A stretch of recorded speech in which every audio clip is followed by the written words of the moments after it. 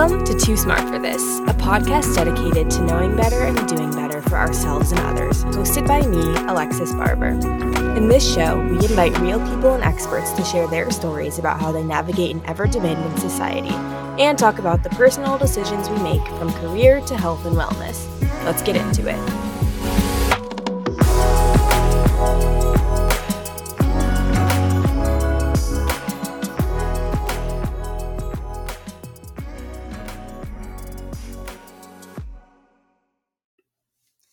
Good morning or afternoon or whatever time you're listening to this. I hope you are doing as well as possible given the current political climate, which is absolutely terrifying.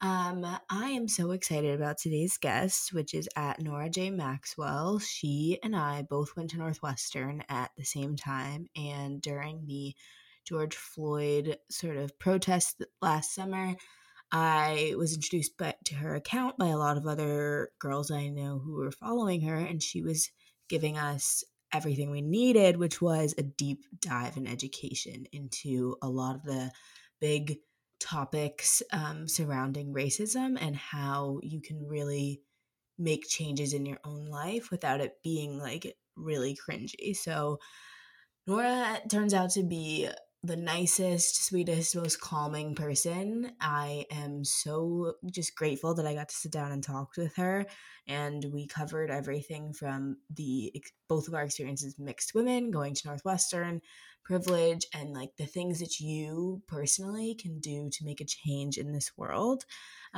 She is a 24-year-old activist, and she uses her Instagram account to help white and non-Black people of color be better allies. Right now, she also works full-time as the director of growth and admissions at Rivet School, which is a California nonprofit which helps Black and Brown, low-income, and first-generation working adults earn an accelerated and affordable college degree to unlock economic mobility. So she is incredible, so cool, and I'm really grateful to have her on the podcast. And you can follow her at Nora J. Maxwell on Instagram. And please enjoy this show and share it because I think it might be the most educational and helpful one we've had so far. Okay, we are recording. Thank you so much for coming on, Nora. I'm so excited to chat with you. Absolutely. Thank you so much for having me. I'm so honored. I'm excited. Of course. I mean, we definitely have a lot in common, so I'm happy to chat with you. I feel like we could probably talk for hours, Yes. but for sure, right? But we both went to Northwestern, and we are both biracial. Mm-hmm. I mean, So that in and of itself is so much to unpack there already, but so much, and pretty small population of us that do that, so pretty wild. But I really wanted to have you on because I feel like you are not only a very calming presence on my Instagram feed, but also you have a really incredible way of educating people. So I want to start off by giving a little bit of like a background and introduction for you, and then I have, of course, dive into like your life, everything that you have been working on this year. So could you tell us a little bit about what you do outside of Instagram and what led you to sort of bring it all into an educational platform? Yes. Yeah, absolutely. So I I have a full-time job, which I feel like is the case for a lot of people who also have Instagram, presences. So it's been an interesting path trying to find the balance of that. So I work full-time at a nonprofit organization in the Bay Area called Rivet School. So we help working adults, specifically those who are underserved by higher education in the U.S. So Black and Latinx folks who are first in their families to go to college, low-income folks, people who have been to college before but had to stop out, etc. So we help those people earn a bachelor's degree in an accelerated and affordable way. So really trying to help people unlock economic opportunity and mobility through higher education. So I am the director of growth and admissions at Rivet School. I've been there for about 2 years, and I talk about it a lot on my Instagram, but absolutely love what we do there. Love my coworkers and just love what I think is being able to at least work towards being an anti-racist organization. I feel really excited to be a part of building that. So I do that full time, and it is kind of technically my second, but I would say first like major full-time job out of college. And as you said, both went to Northwestern, graduated in 2018, and currently in Chicago right now because of the pandemic, but live usually full-time in San Francisco. Wow. Okay. So what brought you to Chicago then? So I really took advantage of this work from home setup during the Hmm. pandemic. We've been remote since March. San Francisco went into stay at home order, I think like March 12th or something like that. So been sort of bouncing around, staying with my boyfriend's family, then my family, and my family lives in Chicago. So we've been here. I've been in Chicago for about 4 months now because of the pandemic. So I'll be heading back to California too, in the optimistic hope that things are going to start opening up and, hopefully start looking for a place again. Hmm. But it's been nice to be in Chicago. Unfortunately, haven't been able to really see a bunch of my friends and family here because obviously pandemic, but it's nice Hmm. to just even be in the same spot again. Definitely, definitely. I visited Chicago briefly Yeah. Oh, um, yeah. Yeah. I for saw. the election just because I didn't want to be alone. Yeah. Um, but sounds amazing. Okay, that's amazing. So, essentially, what exactly led you to start sharing things on Instagram about, becoming an anti racist? Like, was this before George Floyd's death or was Mhm. it, afterwards? Like, what empowered you to do that? Yeah, absolutely. I mean, really the major catalyst was George Floyd's death and the ensuing protests. So starting late May. I think I've always been pretty vocal on Instagram, just about anti-racism, about things related to DEI, because those are things that have obviously impacted me personally and things that I'm also like just passionate about. Also, I think politics would be a big part of that. Um, but yeah, after the George Floyd protests started, I made a Instagram story for Blackout Tuesday. So I think one of the first Tuesdays of June, when especially white people in solidarity with Black people posted a single Black square to their Instagram, as a way to say, I'm silencing myself, I'm listening, etc. And there's big problems with that, including people using the Black Lives Matter hashtag, really clogging that hashtags feed, which is used to disseminate really important information about organizing, and generally used by the BLM organizations and different chapters across the country. So I made an Instagram story just in response to that. I had seen people in the past do a cool thing where you can sort of have words pop up on each slide. So instead of like having a big block of text, all of a sudden little sentences or blurbs or gifs pop up, and I liked how that looked. So I just tried it out. Did a little story on my response to Blackout Tuesday, how me calling people out might trigger white fragility, and what white fragility is and how to respond to that. So it was just something really made for my friends and family. That's all who followed me at that time, and just got a lot of positive feedback from that. And then from there, just sort of started building on that concept of using the Instagram story feature to teach these sort of mini lessons on, allyship and anti-racism. So, how did you decide? I guess, sorry, I'll back up for a second. Where did you learn all of this? And at what point in your experience growing up did you have this? I mean, so for me, I had when Mike Brown was killed in St. Louis, is when my big awakening of like everyone around me is racist sort of happened. And so for you, what was a catalyst moment where you were like, let me learn all of this information and then be able to disseminate it? Yeah, absolutely. I think I would say it probably started with Sandra Bland's murder. In I mean, yeah, when was that? I want to say it was towards the end of when I was in high school. I think maybe around 13 or 14. And Thir- that 13, yeah. 13, yeah, that impacted me a lot because Sandra Bland was from Naperville, which is the suburb of Chicago that I grew up in, or at least spent time there. I think this happened in Texas, but it felt somewhat close to home. And I Right. was young. I mean, I know people get involved at such a younger age these days, but I was 16 or 17, and the concept of police brutality, fortunately for me, hadn't been something that had touched my life at that point. So to see it so clearly laid out in front of me, I think was like a huge shock and wake up call. So I've always been aware of, I would say, and I don't know, I think part of it's like the biracial experience. I've been aware of racism from a very young age. I haven't always put the term racism on it because I haven't always had that language, but I think sort of my personal experiences combined then with some more academic and extracurricular and then professional experiences I've had. So once I got to Northwestern, I was a part of a number of different student groups, and just because of some of the classes I was taking at Northwestern and some of the language that I was learning, used those positions in student groups to then start applying like a DEI, diversity, equity, inclusion lens to the work I was trying to do in those organizations. So I think it's a combo of some of these personal experiences, some of these large shock current events that we've witnessed, and then some of the more formal, like again, academic training and I guess like learning in classes that I've taken. So try to do a sort of a combo of all of those things. I think the best lessons, at least from like the things I've learned from, are those that really combine the personal with the very concrete and tangible and like sort of historically backed up. So that at least is my aim, and when I'm creating these stories, is to combine this personal aspect with facts and history. So exactly. what sort of personal aspects or experiences, I know we are both mixed, and so for you growing up, like what kind of experiences started to inform this like passion Yeah. for understanding these things?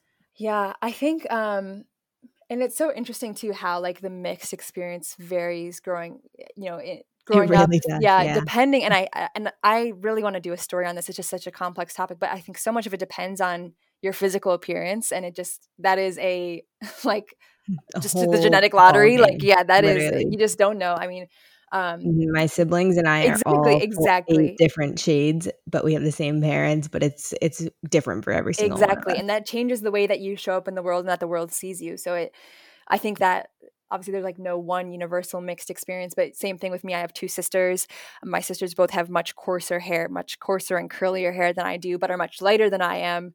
I'm much darker than them, but my hair is much more like white hair. So those things, I don't think some people realize how much those things actually really shape, again, how the world perceives you and how you perceive the world around you. But I grew up in, like I said, I grew up in Naperville.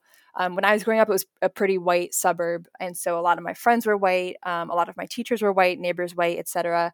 So I would experience these little microaggressions of people calling me names, making comments on my physical appearance, just generally feeling othered, but not really knowing what that word was, or like knowing even what that means to feel othered or to feel just like not a part of things.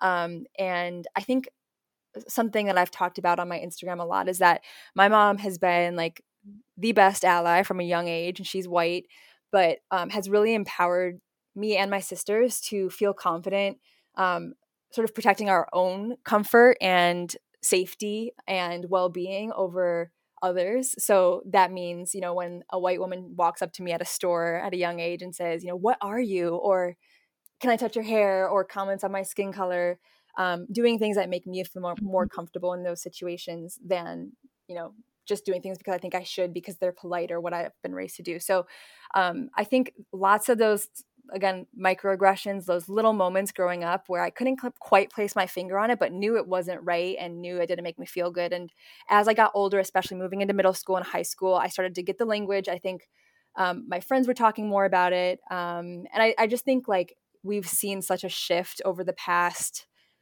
5 to 10 years of people's comfort being explicit, what I call racially explicit. That's a term from an organization called Building Racial Equity, but just being really explicit with your language and saying, the difference between saying a person of color versus a Black person, those things aren't bad words, and actually being racially explicit is really helpful. So I think as I got older, I became more aware of the power of my language and aware of the power of just being explicit in the experiences I've had and being able to say, that actually was racism that I experienced. And maybe I didn't know that at the time or didn't perceive it that way, but that's what it was.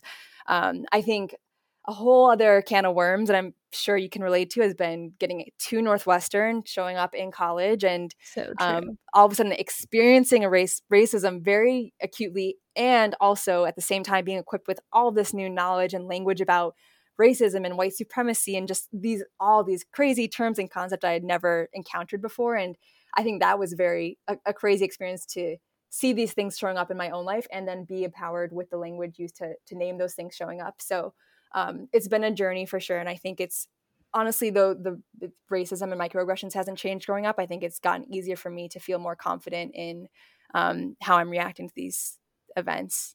Totally. Yeah. I mean, the Northwestern experience, I would love to know what yours was like, because for me, I think I had a similar experience to what you described having in elementary school, of always feeling othered or always feeling like you had to sort of choose sides.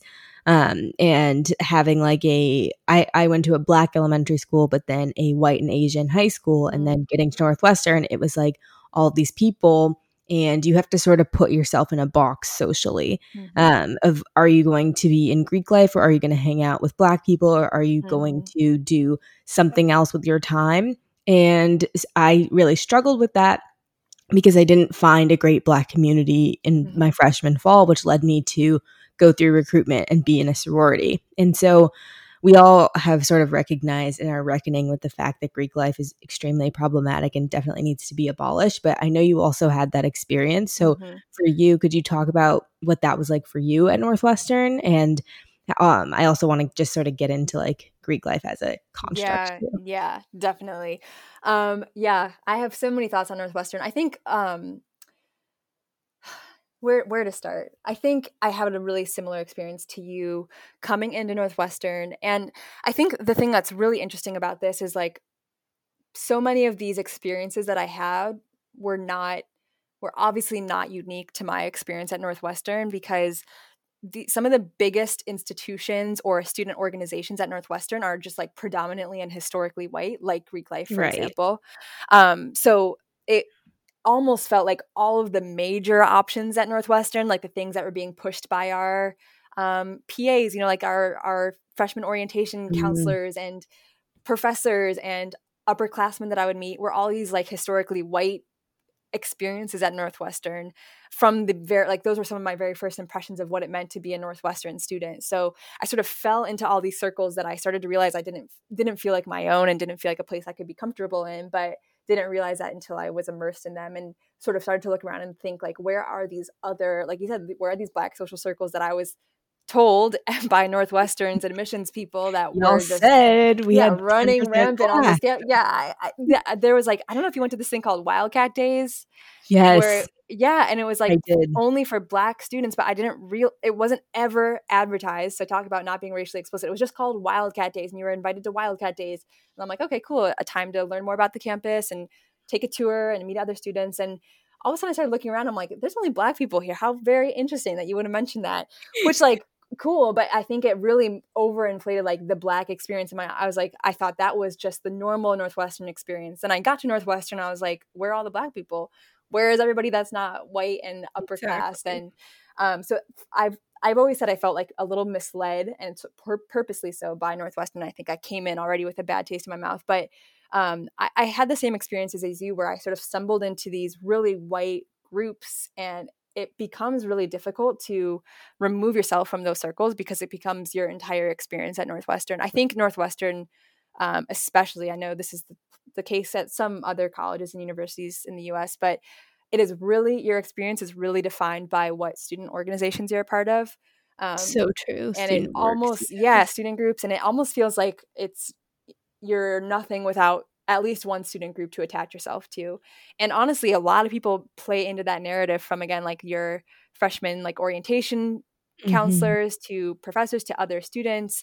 And so all of a sudden I'm really deeply wrapped up in these white groups. So I was in a sorority too. And then I was in a hiking group at Northwestern, that I'm looking around and realizing that there's nobody like me, and that I feel like I'm so deep in it that there's no way to even remove myself without completely losing the identity that's been assigned to me as a student there. So among other, I mean, obviously I also experienced racism at Northwestern from students and professors, and from people in those student groups I mentioned, and microaggressions and all of that. So that's on top of it. But I think institutionally too, there's obviously a much larger issue here at play about sort of who owns the power on campus, and how you can play into that power, and what you have to compromise in order to have access to it. Yeah, I feel like at Northwestern, even if it's not Greek life, because Greek life is technically only 40%, that my tour guide brain is coming back, but Greek life is technically only 40%, but it does rule the power structure on Yeah. campus, right? And so for those of us, or for me, I feel like I wouldn't have been as professionally successful if I was not exposed to all the people in Greek life, for example. So there is a hierarchy on campus, but it is very white. And so for me, it felt like once I was in a sorority or even any student group that was predominantly white, that for me created a deep, I guess, because I wasn't being my true self at any point while I was at Northwestern. Yeah. I felt as though that sort of translated into like a lack of confidence for me going forward because I was constantly trying to code switch to fit in, to like sort of just be around all these people just to sort of survive. So I'm wondering for you, at least that I felt that most explicitly in my sorority, despite any good experiences I did have. Did you feel that in Greek life more so than like Northwestern at large? And if so, like what can we sort of do to further the abolition movements of Greek life? Yeah, I think I definitely relate with that. And I have the similar sense of like I was never really myself at Northwestern, and it shows because I actually have very few close friends that I'm still in touch with from Northwestern because I just almost don't recognize myself, the person I was when I was there. And it is because you, again, like I said, you have to sort of compromise aspects of yourself to fit in. And I think for me, there was also like the sort of class or socioeconomic aspect of it too. So there was a lot of hiding and just sort of hiding of who I really was and like what my identity, there was a time that I was like, I had to leave an event early because I had to bike to babysitting because that was how one of my jobs I was working on campus to make money. And somebody's like, you babysit? Like, that's so fun. Why would you do that? I'm like, I mean, to make money? I don't know. Do you think I I just do have this as a to, hobby? because I have to eat. Yeah, exactly. So I definitely I relate to everything you just said.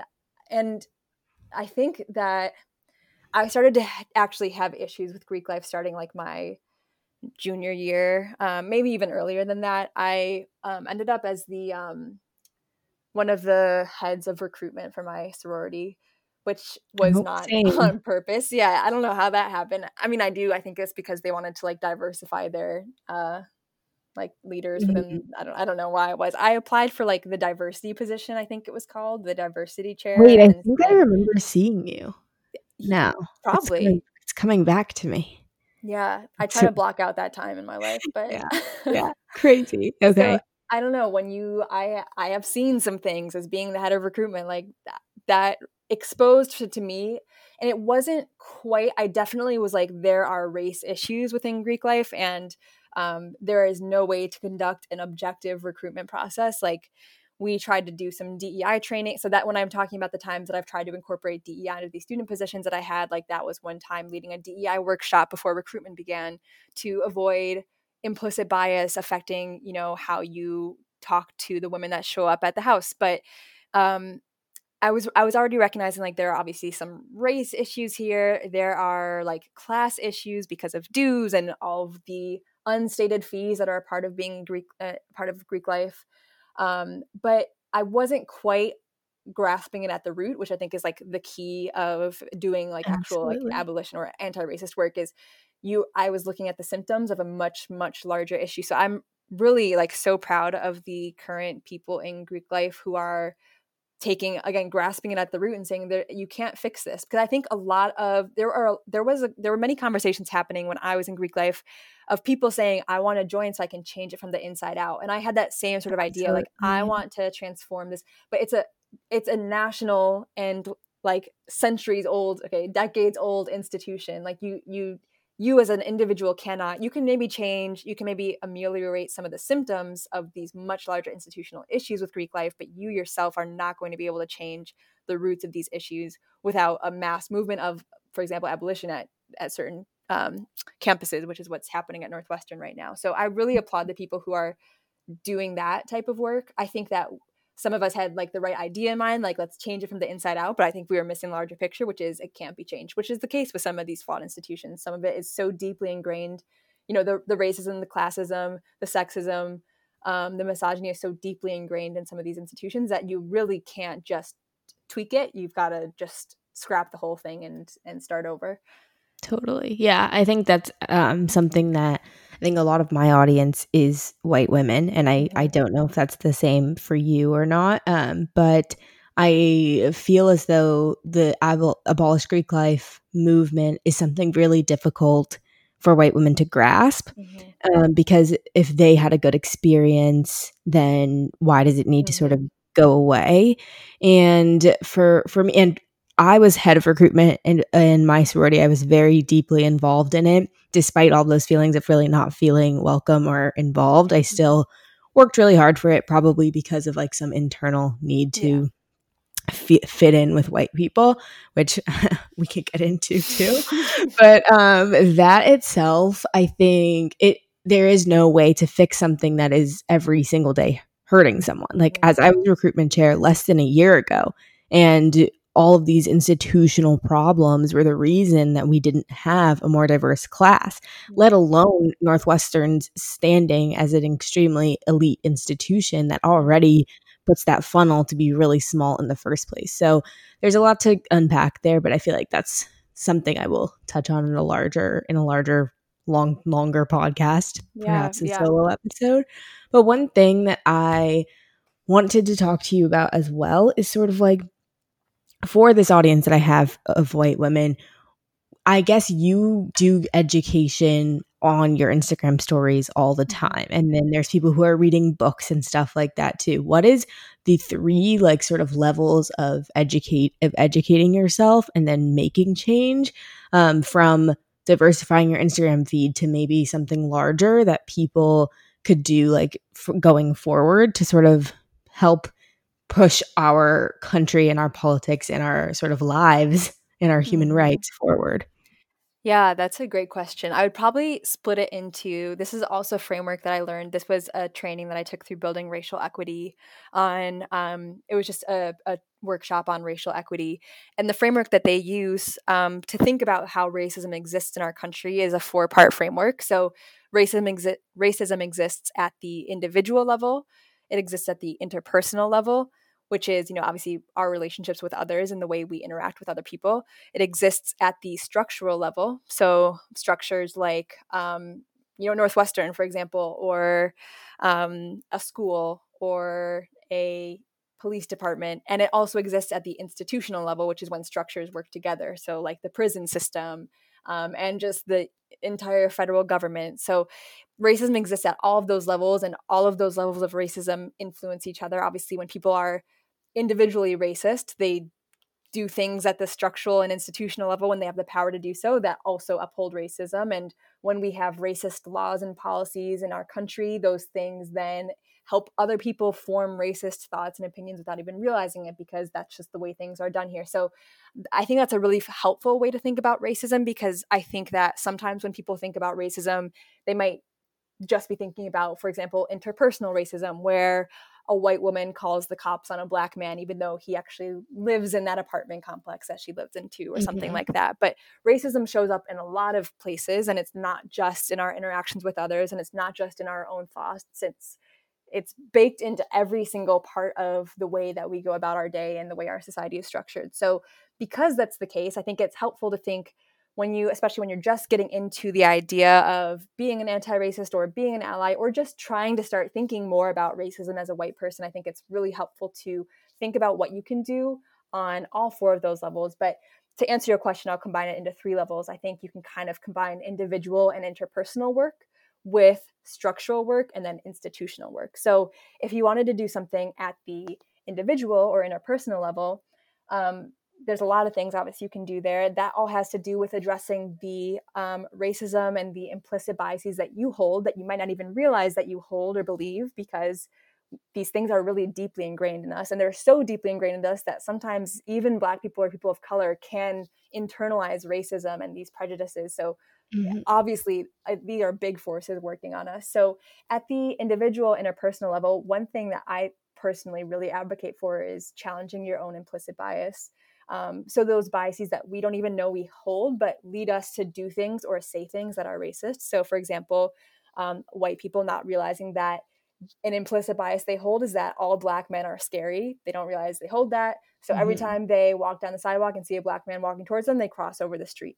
And that's not even a conscious decision. It's just something that they do in the moment. But those implicit biases obviously impact the way that we think and the way that we speak. And I think that, and the way that we act. And I think that addressing that is incredibly important. I have a story on addressing implicit bias. I kind of call it like challenging your first voice. So, you know, that like the voice that pops in your head that says something super messed up about somebody you see or something you encounter. And it's this voice that you're like, I know I shouldn't think that, or I don't believe that, but it's that first voice that pops up. And I personally think that one of the best ways to challenge your implicit bias is to create a second voice that always comes in when that first voice comes in and says, hey, that was actually racist, what you just thought. And that thing you just thought is not true, and it's not based in fact, and you shouldn't act on it. And it's just this really like deliberate cultivation of a second voice that is constantly checking that first voice or that implicit bias. So that's one thing that I think that people can do at the more like at the structural and institutional level.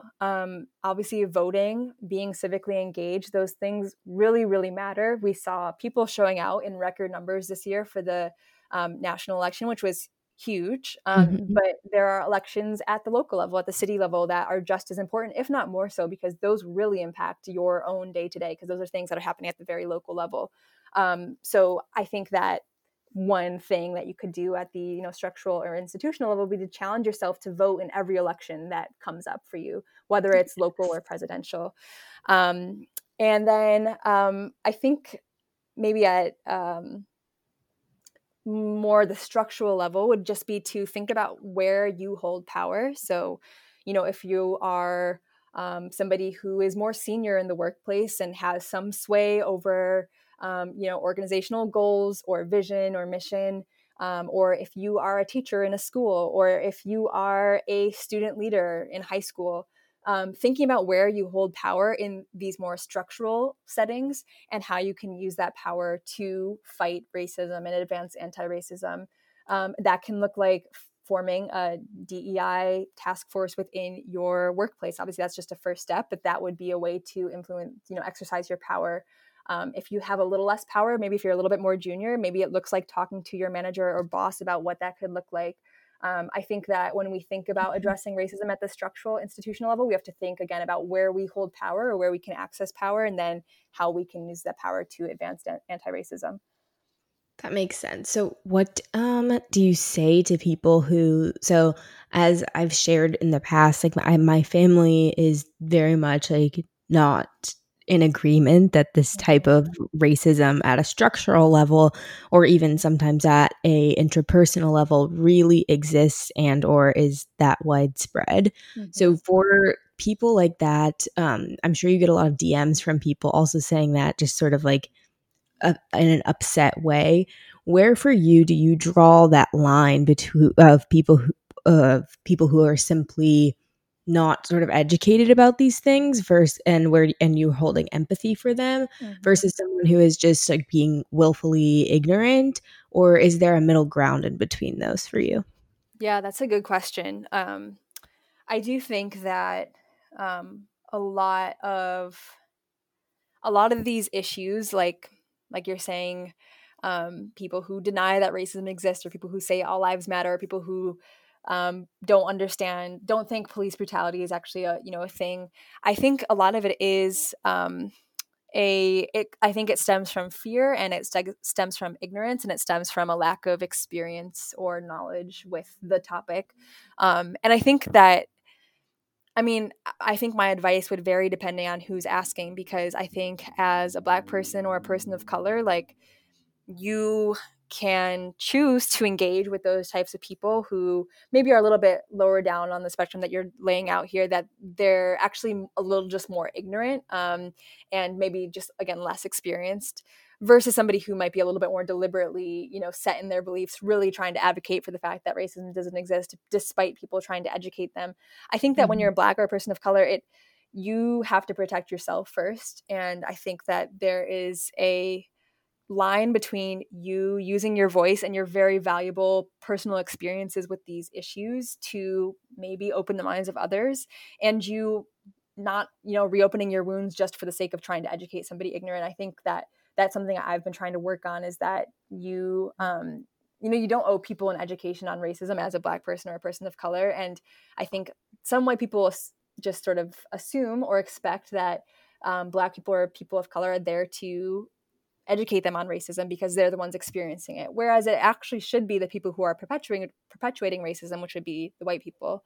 So I do think that I think that I've seen sometimes, especially on social media, people saying, if you voted for Trump, block me or unfollow me, or, if you don't believe all cops are bad, block me or unfollow me. And I see white people doing this a lot, and I understand the sentiment, but I think that people are missing out on a really valuable opportunity to engage with those people.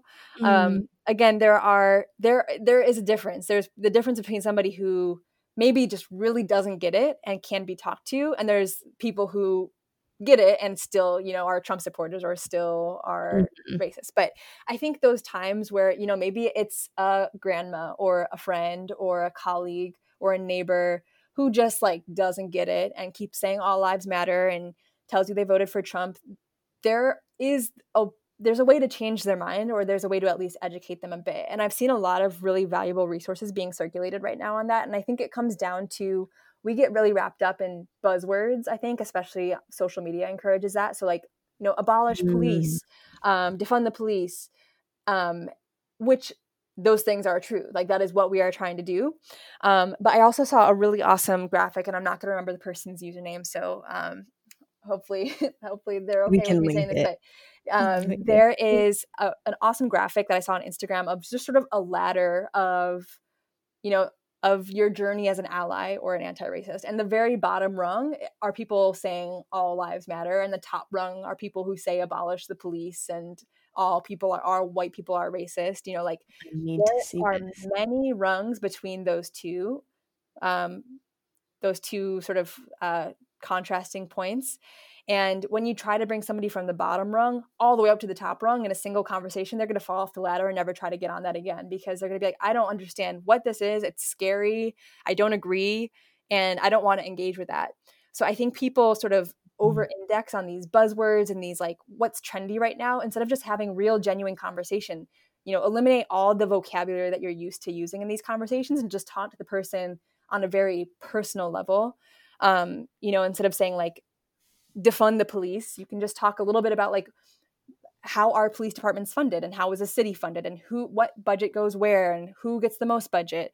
I think people I think it sometimes stems from people not really fully understanding these concepts themselves and then trying to educate others, which the attempt is valiant, but I think the best work is when we really understand it and process it on an individual level and can talk to the people around us who are willing to listen to us, and put these concepts into words that maybe feel a little less scary and a little less foreign to them, and make them actually willing to open up and engage, instead of making them feel like there's no way they can ever understand, or that that they're bad people. I think that's really when people shut down. Yeah, I think that's true. I think I think the word racist is a buzzword in the other way of that, when you are a white person being called racist, I think it's like this huge burn, but in reality, it's just a structural thing that you need to sort of overcome. And it is, at least hopefully on an individual level, can be talked about, and you can work through it a little bit, but it is an everyday process. Like you are going to have racist thoughts for the rest of your life, but it's about recognizing them and bringing in your new second voice that everyone hopefully is developing to combat that. And so I guess in that same sort of like vein of social media that you touched on, where there is buzzwords a lot, for young people who like myself, who get almost all of our information from social media and sort of are on there all the time getting all these new information, what are like some boundaries that you've put up for yourself, and what should we look out for when we are seeing new information or buzzwords start to pop up? Yeah, that's a really good question, and something I think is really important to add into the conversation right now, because I think it's amazing and incredible how Instagram has transformed, really starting in May and June, into like this very educational platform. And I know it's been used for educational purposes in the past, but all of a sudden, all of these, racial justice accounts and, political accounts are being used to share, these 10-slide infographics laying out what a new vocabulary term means or breaking down a current event that just happened. And I think it just helps make this information so much more accessible and puts it right in front of people in a way that's impossible to miss. And so there's a huge benefit to it. But I also think that when we interact with this content, like we interact with the rest of social media, where we look at it for a split second and scroll, maybe like it, comment, scroll. We're not really learning, I think, as much as we might think we are. I have really been trying to this year slow down in my consumption. Obviously, Instagram and social media is made to consume and to hold your attention and to keep you scrolling. And because of that, it's not really made to like slow down and really process and dig deep into a post. That's just not how we use Instagram because it's not how we've used it in the past. So some things that I recommend are, for one, just like slowing down on the pace of it. I think if you're following 100 activist accounts, that's great. But how much are you really getting out of each of those? And how much are you really interacting with that content? So I think one feature that I've really used this year is the save feature on the far right side of an Instagram post. And you can obviously categorize your saved posts into different folders. So I have all these different folders on my Instagram of like words I want to look up, or current events, or a cool, like a new person, new politician, or new activist to look into. And I think just like saving these things with the intention that I will go back to that folder at a later time when I'm actually like deliberately interested in brushing up on vocabulary or brushing up on current events. I think that feature actually can really be helpful for doing that. I also think that it's really important to fact check right now on social media. There's a lot of information being sent out, and it's sent out really quickly, especially in response to these current events that happen, whether it's like a police shooting or an election update. And obviously, like the best content on social media is the content that's makes you it's buzzy and it's emotional and it makes you scared or anxious, Right. or That's angry. what performs best. Yeah, exactly. And so I think it's just important to remember to pause when you see those things, and before you share it on your story or before you comment or before you repost it to your own feed, just take a quick second to fact check. It's actually like incredibly easy to fact check, and you'll see that hopefully it's a small portion, but there are quite a few things on social media that aren't either fully true or sort of skew the real picture of something to make it more emotional or buzzy or just have it perform better. So I think it just really comes down to that like deliberate, slow consumption. And I think there are features on social media that make it possible to consume things in those ways. But I also think it's a good reminder to just like also find ways to learn and process and understand off of social media, because I think that is where the real learning and implementation can happen. Totally. And I think that's a really good reminder to have, because I think even with my generation and those younger than me, being super political and politically active is also a trendy thing. And I think that leads to people getting lost in all of this information and feeling like they have to agree with everything they see, rather than and take a step back and really make sure they have all the information, because there is a pressure to post immediately. And I think there should be a pressure to voice your beliefs and help people who are, if you're in a position of power, help people who are not in a position of power, but not to the point where you are spreading misinformation, Exactly. Carelessly. Exactly. So very important distinction there. I guess then I know we're running out of time and I want to ask you lots of questions about yourself too. But when it comes to social media, you've grown a bigger following than obviously you started the year with. And I've seen you post things about how you need to sort of take a step back. I definitely struggle with this. So for you, what has really helped you with burnout in the past? Yeah, that's a great question. And I think I've said this in a story before, but I really don't think I've actually experienced burnout in the way that I have until this year. I'm sure, as you know, balancing a full-time job with a large Instagram account is a lot of work. It's possible to fill up a full-time. Obviously, people do Instagram full-time. And so there is certainly enough to do that you could be doing like 2 full-time jobs worth of work if you're trying to do both those things well. And I think I've really experienced that this year. And I think especially too, like the content I post is about like my experiences with racism and white supremacy and big topics that like aren't super fun to post about. So I think it's like just emotionally draining too, you know, so while I enjoy doing it and think it's important, it is draining. So I think that an account that's been just absolutely so helpful to me this year has been the NAP Ministry. I came across them on my Explore page, I think. It is run by a Black woman, from what I understand, and it is just, I think it's the best account on Instagram right now. She advocates for nap and rest as as a revolutionary act and as an act of resistance, because we obviously live within a very capitalistic society. It's fast paced, and grind culture is put on a pedestal, and we are expected to produce and produce and produce and consume and consume and consume. And this pace of life is tied into capitalism, is tied into white supremacy, is tied into racism. So her whole thesis of the account is that rest is revolutionary. And when I came across the account, I felt so validated and so excited to learn more about this idea of just like resting as a way of taking back space. She definitely targets Black women in the idea of, you know, Black women should rest more, and that is revolutionary in and of itself, and talks about how like even, you know, Harriet Tubman would rest while rescuing slaves from slavery, like just like that this is like a historical idea and something that is so important. But it's not just for Black women, it's for everybody that's a part of this society that we live in, especially American culture. And so I think like that perspective has felt so helpful to me, and realizing like I'm somebody who wants to budget out all of their time. And when I'm off of work, I'm like, okay, what else should I be doing? And for a while there during the summer, is like internalized that. Exactly. It's internalized. It's internalized that our productivity is our worth.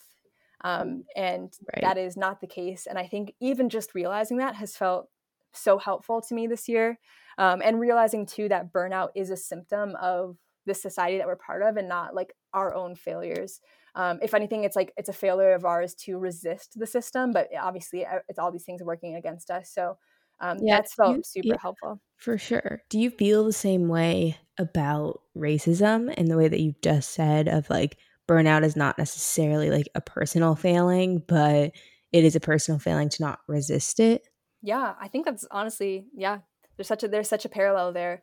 I think that's like so important for white people, especially earlier on in their sort of allyship, anti-racism journeys, to understand like, and I really recommend White Fragility by Robin DiAngelo. People have mixed feelings on the book, especially because she's a white woman, and really making a lot of bang from educating white people on racism. Right. But I do think, especially if you're early on in your journey, that perspective is so helpful. I think people sometimes get a bit defensive or are a little less inclined to listen to like a Black person speak about this. And I think this is a good sort of like wading into the shallow end. But she talks about the same thing. Like, you can be a good person with good morals and a good mother and a good friend, a good daughter, a good coworker, and be racist. Like, racism, calling somebody racist is not saying you're a bad person. It's saying that you are a symptom, you are like a product of a racist society. And so it is up to you to fight that. Like, if you do nothing, neutral is racism. So it is up to you to fight it. And I think what the parallel you just drew was perfect. It is not a moral failing, I don't think, to be racist, unless you are racist and you are aware of it. You know, I think once you lose the ignorance to it, it is now on you to make sure you do not uphold racism and to make sure you are not racist. But it is natural for white people to be racist. And again, it's even possible for Black people and people of color to have internalized racism. People have different schools of thought on whether like Black people or people of color can be racist, but we all have this internalized racism. So it is not because you're a bad person, and it's not because, you know, it's not it's no comment on your character. It's more of a comment on where you were raised. Yeah, for sure. I think that's a really important distinction to make, and I hope that makes it easier for people to start on their journey of being anti-racist. So I obviously still want to, with the little bit of time we have left, want to ask you a few personal questions. The first of which being, what is the biggest thing you learned in the last year? That's a good question. I feel like I've learned so much this year alone, which I don't think I'm alone in. I think that probably the biggest thing that I've learned is, honestly, I know we've talked about this a lot, but this concept of I think I've learned so much more about the abolition movement and specifically like defunding the police. I think like and I'm sure a lot of other people's activism and sort of like anti-racist journey has really leveled up this year. And while I understood again sort of symptoms of issues, police brutality, we should make sure cops wear video cameras while they're on duty. Like these little things, I was always like, oh, what can we do? Oh, maybe, we need to have better training. And I think it's just, this year has taught me, defund the police is an example, but it's taught me to pull the lens back even further than I'm used to doing, to examine it at like the structural, to get at it at the root, really, like I've said before, like grasp the problem at the root. That can be applied to so many things, even outside of the context of like anti-racism and DEI, like even in personal life, like grasping things at the root instead of just addressing the symptom, I feel like is something that has been a recurring lesson to me this year. And I think it just feels like it almost takes a burden off of us to be like, oh, these are really, really, really big issues. Right. And we are dealing with decades and sometimes centuries of like these deeply ingrained practices that we need to change. But by sort of pulling the lens back far enough, I think we can actually make meaningful change. Again, whether that's in our personal lives or like in our anti-racist journeys, that feels like a big takeaway from 2020 for me. Wow, that's big right there, and I think I'm right there with you on it. Is how massive these things are. And I studied poli-sci, obviously, so I knew how big things were structurally, but I never thought other people who like didn't have a degree in the subject would ever really understand that. Yeah. So Absolutely. right. So I'm glad that it's it's we've really all got a dose of poli-sci this year. Yeah, right. We've all taken a course for sure. It's crazy. Okay. All right, then in the same vein, what is one like resource that's helped you exponentially? I know you mentioned the NAP ministry, but is there anything else? Yeah, that would be a big one. Let's see what else. Let me think for a second. I think honestly, maybe this doesn't quite work, but the app Libby, I've mentioned this before too. It's like the free, it's like a free library app. So like if you have a library card somewhere, you can get digital books. You can get like every book you would get in a library, but the ebook version, just using your library card. So like if you have a Kindle, it's the perfect way to unlock just like any book you want. I'm a big fan of libraries. I have a whole spiel on how like libraries are one of the last public spaces in America that you can just be in for free and not be expected to buy something, and just like be encouraged to exist and like helps build community and all of that. Yes. So libraries I love libraries already, but I think like the reason that's felt like such a helpful resource to me this year is because like there's been so much I want to learn more about. I've downloaded a lot of the sort of like buzzy books of 2020 on whatever anti-racism. You can get white fragility on there. You can get how to be an anti-racist. You can get So You Want to Talk About Race, like any book you want. And so I think like in a year where more information to me has been comforting, like that is how I've gotten through this year, is by finding as much information on whatever the topic is, the current topic, as possible. I've really sort of used Libby. I guess libraries in general is the larger takeaway, but Libby for sure has been really helpful to me in my own learning journey.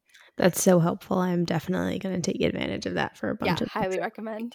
I'm the same way. I'm very comforted by a lot of information. So yes, which can lead to like that whole overconsumption we were talking about. But however you gotta get through the year, I think, is how you do it. That's so true. Okay, so then my last, what I like to end the podcast with, is a little series of rapid fire questions. Okay. Are you down for that? I'm down. Yeah, let's do it. Exciting. Okay, so the first one is appetizers or dessert? Oh, appetizers. I'm with you. Okay. Yes. Instagram or TikTok?